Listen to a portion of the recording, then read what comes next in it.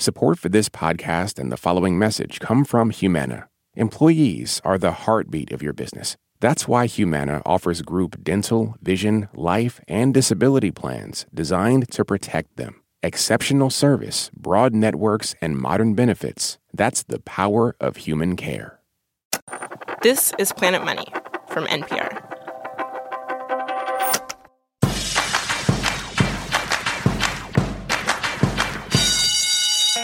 Hey everybody, this is Planet Money Summer School. 6 lessons on investing that you can take with you anywhere, literally in your ears. Today is class number 4, investing in bonds. And the place to start is with how bonds are different from stocks. So when you buy a stock, you get part ownership in the company. So the stock price will swing up or down based on how well the company is doing. But when you buy a bond from a company, you don't get any ownership. What you get is a promise of being paid back your money after a fixed period of time. Plus, you get regular interest payments. In other words, it's like you're giving a loan to the company.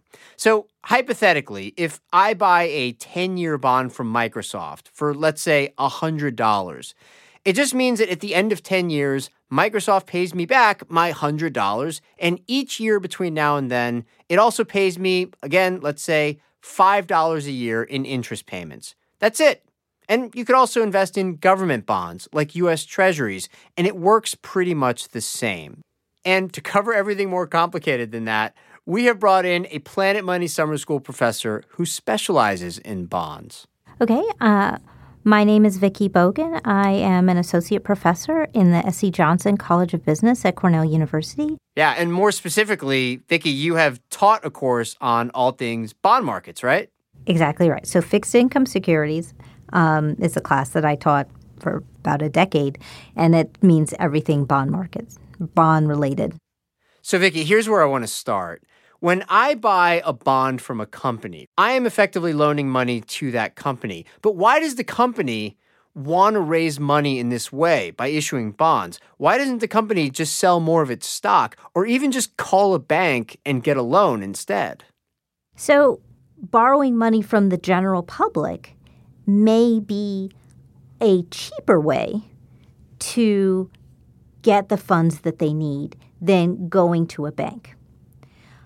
Borrowing money from the general public may be preferred by a company as a way to get funds than actually issuing more stock, right? A company that's a publicly traded company can always get funds too by selling more stock on the open market. But when a company sells stock, what are they doing? They are selling more of the ownership in their company. And so they're, selling more of their company to the public, and they may want to retain some of that ownership and upside. And the flip side of that, of course, is that I, as the investor, get a return from those steady, predictable interest payments from the bonds, which, by the way, might be especially nice if the economy turns bad. At least I can rely on those steady returns. There's also a benefit beyond just the return that you get. Investing in bonds as a household is a nice way to diversify your portfolio. So you have a few stocks, you have bonds, you're diversifying your portfolio. So all of your money isn't tied to one company, one market. It's spread among a lot of different investments. And so it mitigates some of the risk for your portfolio. Okay, well, after a short break, we are going to present the story of how the staff at The Indicator, which is Planet Money's daily podcast, did the exact opposite of diversifying and mitigating risk. I was on The Indicator at the time this happened, when we actually bought the single riskiest bond in the country, and it took us on quite a ride. That is coming up after a quick break. This message comes from NPR sponsor LinkedIn Marketing Solutions. As a business-to-business marketer, your needs are unique. B2B buying cycles are long, and your customers face incredibly complex decisions. LinkedIn Ads empowers marketers by allowing you to build the right relationships, drive results, and reach your customers in a respectful environment. Make B2B marketing everything it can be and get a $100 credit on your next campaign. Go to linkedin.com/money to claim your credit. Terms and conditions apply. Back in December of 2019, I was the co-host of The Indicator, which is Planet Money's daily podcast. And my co-host, Stacey Vanek Smith, heard me say that I thought a fun Christmas present would be something called a junk bond. So using a little slush pile of money that NPR has set aside for just these kinds of journalistic experiments, Stacey decided to get one for The Indicator team. The excerpt from The Indicator that you're about to hear is what happened next, and it is hosted by Stacey and producer Lena Sunsgiri. We decided that we were going to make a probably terrible, incredibly risky, but maybe, just maybe, very lucrative investment. We were going to buy a junk bond. We did not really know where to begin. So we called up one of our very favorite bond market experts, Marilyn Cohen. She is the founder of Envision Capital Management. Hi, how are you? Top of the morning, it is. I'm doing good. And we told her we want to buy a junk bond. She had some reservations. That is a terrible idea. Terrible. But why is it a bad idea? I mean, what is a junk bond? A junk bond simply is a company that issues debt that is not investment grade. Investment grade. So there are big ratings agencies that give companies grades based on their financial soundness. So a company like Johnson & Johnson or Microsoft have a AAA credit rating. They're in good financial shape. If you lend them money, they will almost certainly pay you back. But not everyone gets a AAA. If a company is struggling, if lending the money is a bit risky, the company might get downgraded to a AA minus, or a BBB. And there's a credit ratings threshold. And once you fall below that, your bonds, your debt is classified as junk. Junk. Marilyn says the official term, by the way, is high-yield bond. The yield is the interest payment you get when you lend money to a company, when you invest in a bond. And when companies dip into junk territory, they are considered really risky to lend money to. Their bonds are seen as risky.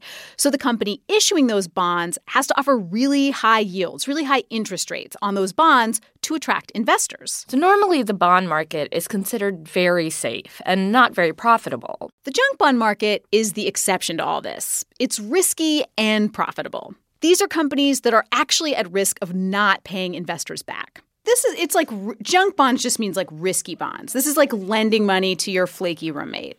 Oh, yeah, there you go. Right now, Marilyn says, the junk bond market is on fire. Corporate debt is at an all-time high. Interest rates have been low for so long that it's really cheap for companies to just borrow money for whatever reason. So they have been. For investors in bonds, this is not always great news because low interest rates mean you don't necessarily make much money on bonds. So more investors have been creeping into riskier bonds, hoping to make some money. Like us. Like us. So we asked Marilyn how to buy a junk bond. You'd have to set up a brokerage account and buy the bond, online. I am opening up my Fidelity account. So we roped in producer Darius Raffian. We said, hey, don't you have an online brokerage account? Want to help us get Cardiff a junk bond? So this one, it costs $1,000 for one of them. Okay, that's probably and over you have our to buy budget. a minimum of $200. That's a little rich so for if you our have blood. $200,000, you can get these bonds. Can we but organize by like lowest Yes, to so highest let's- price? Let's do by lowest price. All right, so here's a bond issued by a company called Hornbeck Offshore Services. Offshore services oil? I assume it's oil, right? Yeah, I would imagine so. So just to show you how cheap and junky this bond is, if that actually gets to maturity, which seems not likely, these bonds yield 146.7%. Okay. To put that in perspective. And over what period? Over a year? Yeah, Year like a year and change from now. To give you a frame of reference, a 12-month treasury is yielding 1.5%. So 1.5% versus 146%. Nice. Okay. I mean, there's like a good side to junk. Good yield for sure. So these bonds are $286.50. Okay. And a minimum of $2. Yes. So that would be $600. Yeah. Okay. So what does it say? Let's read it off. So we got two bonds from Hornbeck Offshore Services, maturity date March 1st, 2021. So I'm hovering over it. Here we go. Place order. Processing. Thank you. Your order has been placed. I feel like we need to name this bond. So, let's see. The company's called Hornbeck Offshore Services. Ooh, Becky. Oh, I like Becky. Becky with the good yield. You better call Becky with the good help. Becky with the good yield. So good. Got that high junk grade yield. Becky with the good yield. Becky with the good yield. Okay, well, we're the proud new owners of a bond for Hornbeck Offshore Services, and now just one thing is left. We have to give it to Cardiff. We have to give it to Cardiff. Okay, so you've handed me, Stacey, this blue folder, all right? Yes. It's got bows on it. I'm going to rip these off. This is a packet of information about the bond and articles about the company. And also, because it is an oil drilling company, fossil fuels, oil, we decided that Becky would best be represented as a dinosaur. Because oil comes from dinosaurs, fossil fuels. So here is Becky, the little pink dinosaur. Becky with the good yield. Team Indicator owns a junk bond.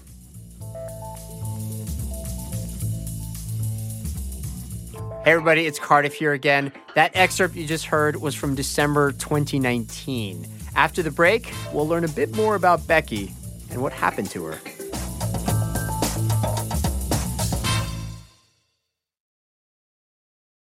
This advertisement comes from our paid sponsor, Fundrise. High interest rates mean that real estate assets are available at a discount compared to previous valuations. The Fundrise Flagship Fund plans to expand its billion-dollar real estate portfolio over the next few months. Add the Fundrise Flagship Fund to your portfolio at fundrise.com/money. Carefully consider the investment objectives, risks, charges, and expenses of the fund before investing. Read the prospectus at fundrise.com/flagship.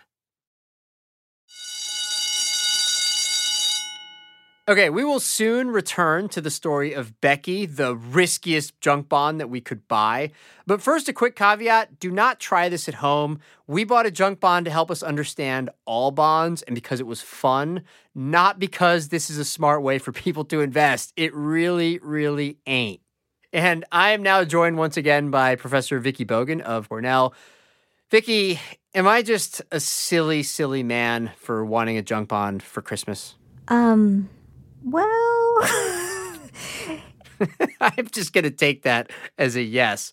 So, Vicky, in the excerpt, we obviously did not buy like the regular bond of a nice, safe company that would very likely pay us back. Instead, we bought a junk bond, which is like the deadbeat roommate of the bond market.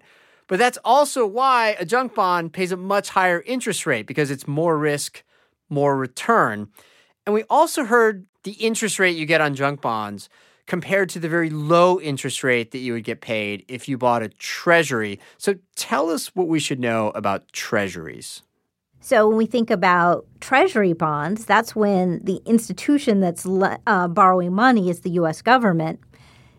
Nobody thinks the U.S. government will decide not to pay back their debt. And so generally, U.S. treasuries and U.S. government debt is considered to be risk-free. Risk-free, or like as close to a guarantee that you are going to get paid back that money. Exactly. So as close to a guarantee as possible. And so generally, the interest rate on U.S. treasuries is the lowest interest rate out there. And then anything more risky than a U.S. treasury, the issuer is going to have to pay a higher interest rate. Yeah, and because the interest rate on treasuries is always the lowest out there, it's also the interest rate that all the other bonds are based on.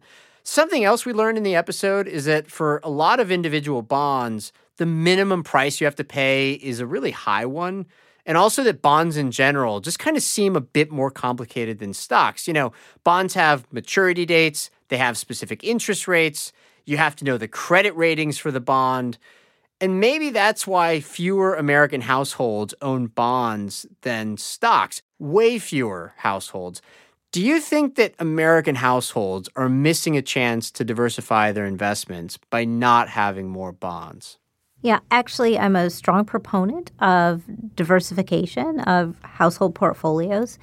I think bonds are an important component of a household portfolio, and an easy way to diversify your portfolio is through a bond fund. And so the same way we talk about investing in the stock market through mutual funds, you can buy a bond fund where you can diversify across a lot of different types of fixed income securities by buying a bond fund. And so that's a way that households can kind of dip their toe in the water and start investing in bonds and get to learn more about bonds. And more safely than taking all their money and just buying one or two bonds too, right? Exactly. And definitely more safe than taking all your money and buying a junk bond. Fair enough. You just had to get that one dig in there. I'm just joking. I know. No, we appreciate it. Well, our listeners have been patient, and so now we return to the story of Becky. Part 2 of the Becky story takes place in February 2020, a couple of months after we bought Becky and just before the COVID pandemic swept through the U.S. It was hosted by Stacey Vanek Smith and by me. Just how risky was our investment in Becky? Well, a couple of months after we made this purchase, we called Claire Boston to ask. I was walking down the street and you said, "Oh, we bought Hornbeck," and I audibly gasped. Claire covers the bond market for Bloomberg. Hornbeck is an extremely risky company. You guys didn't just pick, like a higher quality junk bond. A higher quality junk bond. Yeah, we know how to pick them. I know. Claire says the junk bond market is a pretty big and varied place, and not all junk bonds are created equal. So there are 3 basic tiers. We mentioned company credit ratings, AAA, AA, single A, triple B, etc. These are all desirable ratings for a company. These are so-called investment grade ratings. It's a lot like a person's credit rating. If you're below triple B, though, you're now in junk bond territory, like our bond. The first tier is double B. That is what we would call the high quality junk. No one is worried about them not being able to pay back their bonds. For instance, some of Ford Motors' bonds are in that category, also JCPenney and Twitter. And a record number of U.S. companies are issuing junk bonds now, Claire says. Companies have started borrowing unprecedented amounts of money and using it to buy up other companies and to expand their operations and do all kinds of things. And why not? The money's cheap.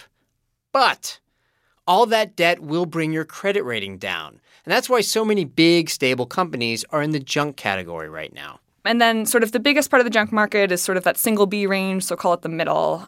And so that's kind of what people consider to be traditional junk. So, a little riskier. Companies like Bethlehem Steel, Revlon, Uber, a lot of companies that are still considered to be solid companies, just maybe having some cash flow problems. And then the lowest tier is triple C. That's where we bought. Yes. Tell me about this lowest tier. These are companies that definitely you could think about potentially running into trouble and not being able to pay their obligations back. Like maybe going bankrupt or something like that? Yes. Even in the best of times, investors are a little sort of wary of really loading up on triple C debt. Hornbeck Offshore Services is in that lowest tier. Yep. Of course it That's is. where we invested. Hornbeck, the company, is based in Covington, Louisiana, a little city right near the Gulf Coast. Hornbeck was founded in 1997 by Todd Hornbeck, and he is still the company's CEO. Hornbeck has about 1,000 employees, and it owns a fleet of boats that it hires out to supply people and equipment to offshore drilling sites. Now, we tried to call Hornbeck a bunch of times, but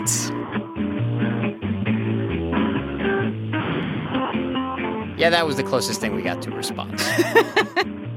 Okay, so we've established that Hornbeck's debt is in the lowest level of junk right now.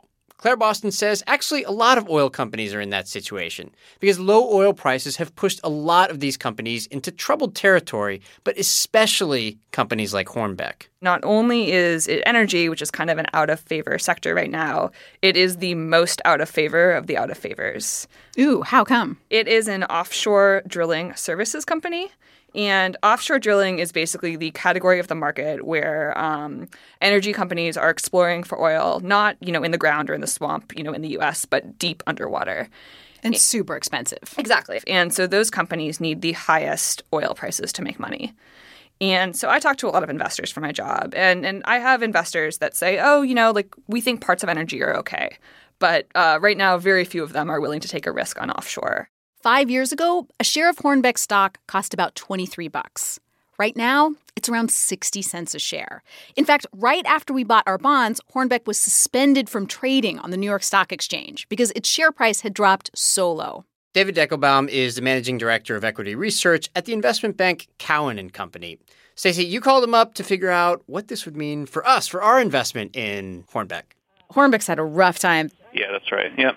So do you think we'll get our money back? When you acquire a distressed debt instrument, I think it's no. You can always, but once you're involved in a distressed situation, it's a matter of negotiation, and sometimes a company can be so down and out that they just elect to go bankrupt and wipe out all of their credit or wipe out all of their bonds. Oh. But, keep in mind, like, most of these companies are run by folks that want to stay employed, that don't necessarily want to go bankrupt. So I think what you tend to happen is usually there's some sort of exchange, and the current bondholders would have to agree on that. Hey everybody, it's Cardiff, and we now move forward in time to part 3 of the story, which takes place in August 2020. It begins with Claire Boston of Bloomberg getting ready to deliver some news about the fate of Becky. Way back when you did that, it was pre-COVID, but the company was already having some serious struggles and had started to do things that looked like perhaps it was going to file for bankruptcy. Then, of course, the world fell apart and COVID happened, and we kind of forgot about Becky for a little while. Kind of did stop paying attention, yes. And so now I have some updates for you. I checked in on Becky. I had a feeling this day was coming. Yes.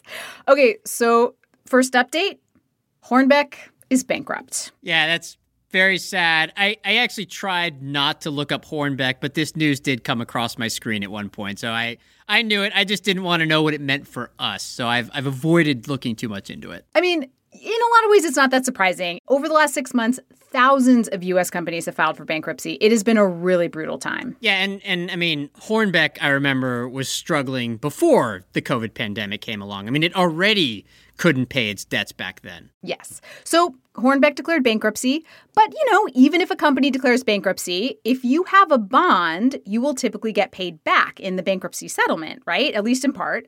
So, we're not necessarily in terrible shape. I asked Claire, okay, please look into this for us. Tell us what happened to Becky. So I am a nerd. I pulled the restructuring plan out of the bankruptcy documents.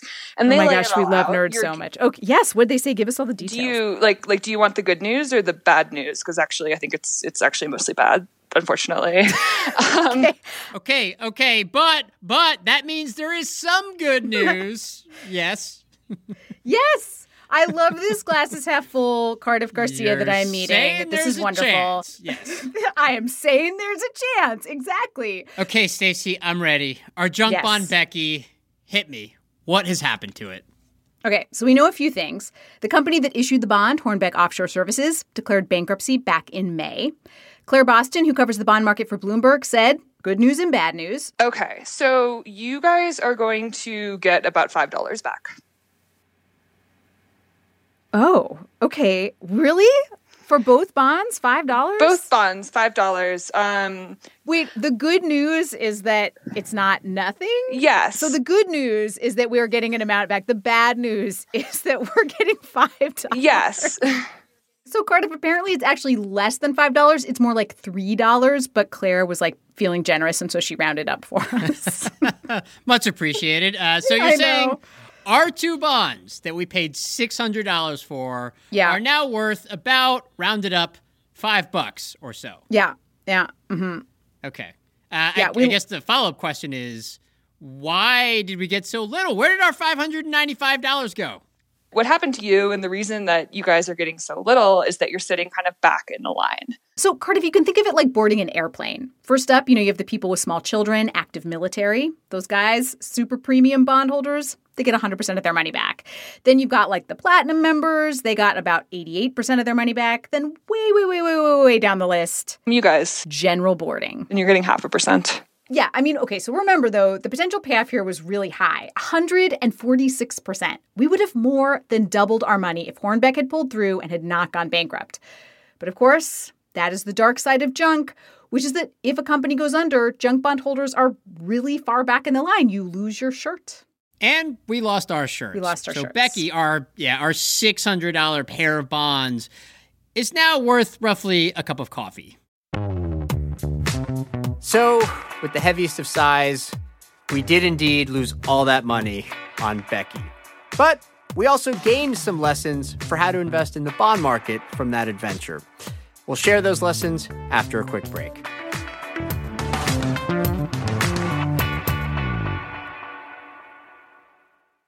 This message comes from Apple Card. You earn up to 3% daily cash on every purchase. That's 3% on products at Apple, 2% on all other Apple Card with Apple Pay purchases, and 1% on anything you buy with your titanium Apple Card or virtual card number. Visit apple.co/card calculator to see how much you can earn. Apple Card issued by Goldman Sachs Bank USA, Salt Lake City branch. Subject to credit approval. Terms apply. Hey everybody, Cardiff here, joined once again by Professor Vicky Bogan of Cornell. Vicky, as you just heard, we lost the vast majority of our money on that junk bond. And it was a good example, I think, of the most obvious kind of risk that comes with investing in bonds, which is just that you won't get paid your money back. That's called default risk. And even though we bought a junk bond, regular investment grade bonds also do have default risk. It's just much, much smaller. You're probably going to get paid back. But there are other kinds of risks that people should know about when investing in bonds too.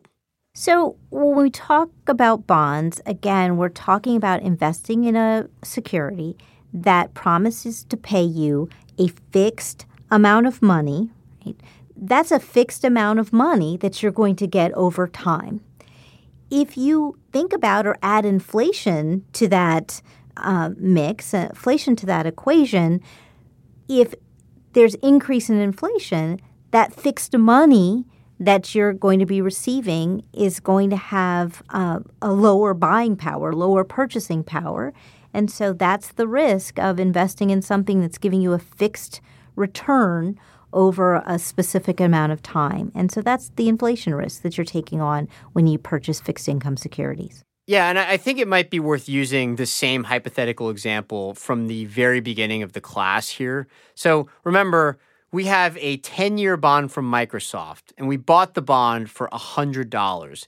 It pays $5 a year in interest. And then, of course, at the end of 10 years, we are also going to get our original $100 back in a lump sum. Well, all that money we're going to get from Microsoft in the future is fixed. It will not change. But if there is very high inflation in the future, then it means that the same amount of money won't go as far. It won't be able to buy as much stuff. That's what the definition of inflation is. And so in a way, when you buy a bond, it's like you're making an educated guess that inflation won't do that. Or at least you have to factor in what you expect inflation to be when deciding whether you want to invest in the bond. It's one of the risks that you have to take into account. Yeah, I think for any investment that you make, it's important to do your homework. One of the biggest risks when you think about investing in bonds is interest rate risk. And that is the risk that the value of the bond that you're holding goes down when interest rates go up. We should first stop to note something that we have not brought up yet, which is that you can buy and sell bonds after they have originally been issued. So if, for example, you buy a 10-year bond from a company for $100, as in our hypothetical example, you can sell that bond after 2 years if you want, but the price of the bond will no longer be $100. And Vicky, this gets to your point about interest rates. One of the things that can change the price of the bond is if interest rates throughout the rest of the economy change. Because the interest payments that we get from that bond are fixed, but the rest of the economy is now using new interest rates. I taught fixed income securities for almost 10 years at Cornell. And one of the biggest principles that I tried to reinforce in my class, and so I told my students, if you don't remember anything from this class, you need to remember this. And it's that the price of a bond changes in the opposite direction to interest rates. So if interest rates go up, bond prices go down. If interest rates go down, bond prices go up. So, let's use our hypothetical example one last time. But this time, let's say that interest rates throughout the rest of the economy have gone up. In other words, that there are new bonds being issued with higher interest rates. Well, we originally bought a $100 bond that pays 5% a year and lasts 10 years. But let's say after a couple of years, interest rates go up, and now there are new bonds that pay 7% a year, which means that the value of our bond has gone down because there are better options out there for people to buy, other bonds that pay more interest. So if we want to now sell our bond, its price will have to go down. We won't be able to sell it for the same amount that we bought it because interest rates went up, and so the bond price went down. And that's why bond prices move in the opposite direction as interest rates throughout the economy. Yeah, that's a great way to characterize it, right? So the value of this stream of cash flows is not as great as it used to be when interest rates rise. All right, Vicky, one last question. Might be the most important question. Do you know any good bond market jokes? No.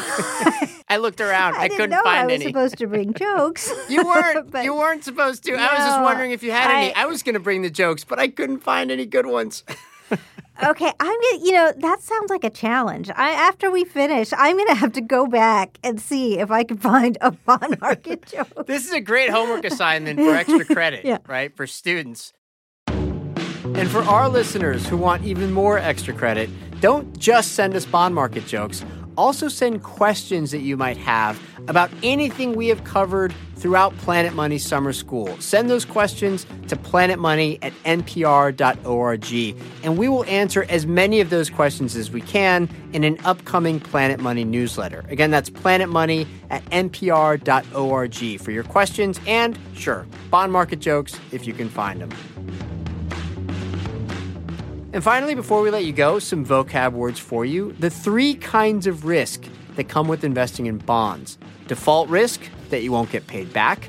Inflation risk, that the purchasing power of the money you make on your bonds will be eroded by rising prices. And interest rate risk, that interest rates will go up in the rest of the economy, so the value of your bond will decline.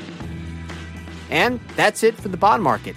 The next class is a fun one. We will be discussing all things financial bubbles, what they are and how they affect us, and why financial bubbles are the only possible answer to the question, what do stocks and bonds have in common with tulips, bicycles, and beanie babies? See you then. This is Season 2 of Planet Money Summer School. If you want to catch up on Season 1, the easiest way is just to Google Planet Money Summer School. And you'll find a page where you can see all of last year's episodes on how to think like an economist and even a final exam for when you're done.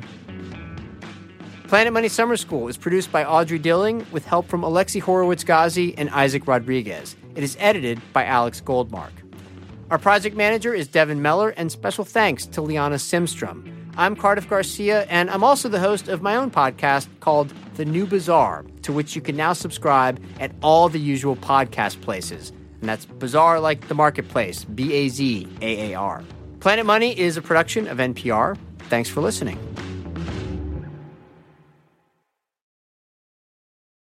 Support for NPR comes from ADP. Say you're in HR and a solar flare adds an extra hour to each day. How would this impact business? ADP designs forward-thinking solutions to help your business take on the next anything. ADP, always designing for people.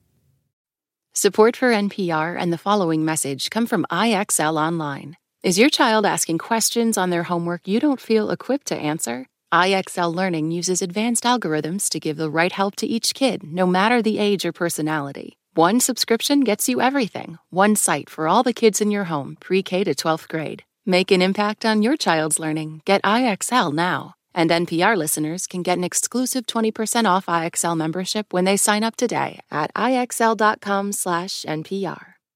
Last year, over 20,000 people joined the Body Electric study to change their sedentary, screen-filled lives. And guess what? We saw amazing effects. Now you can try NPR's Body Electric Challenge yourself. Listen to updated and new episodes wherever you get your podcasts.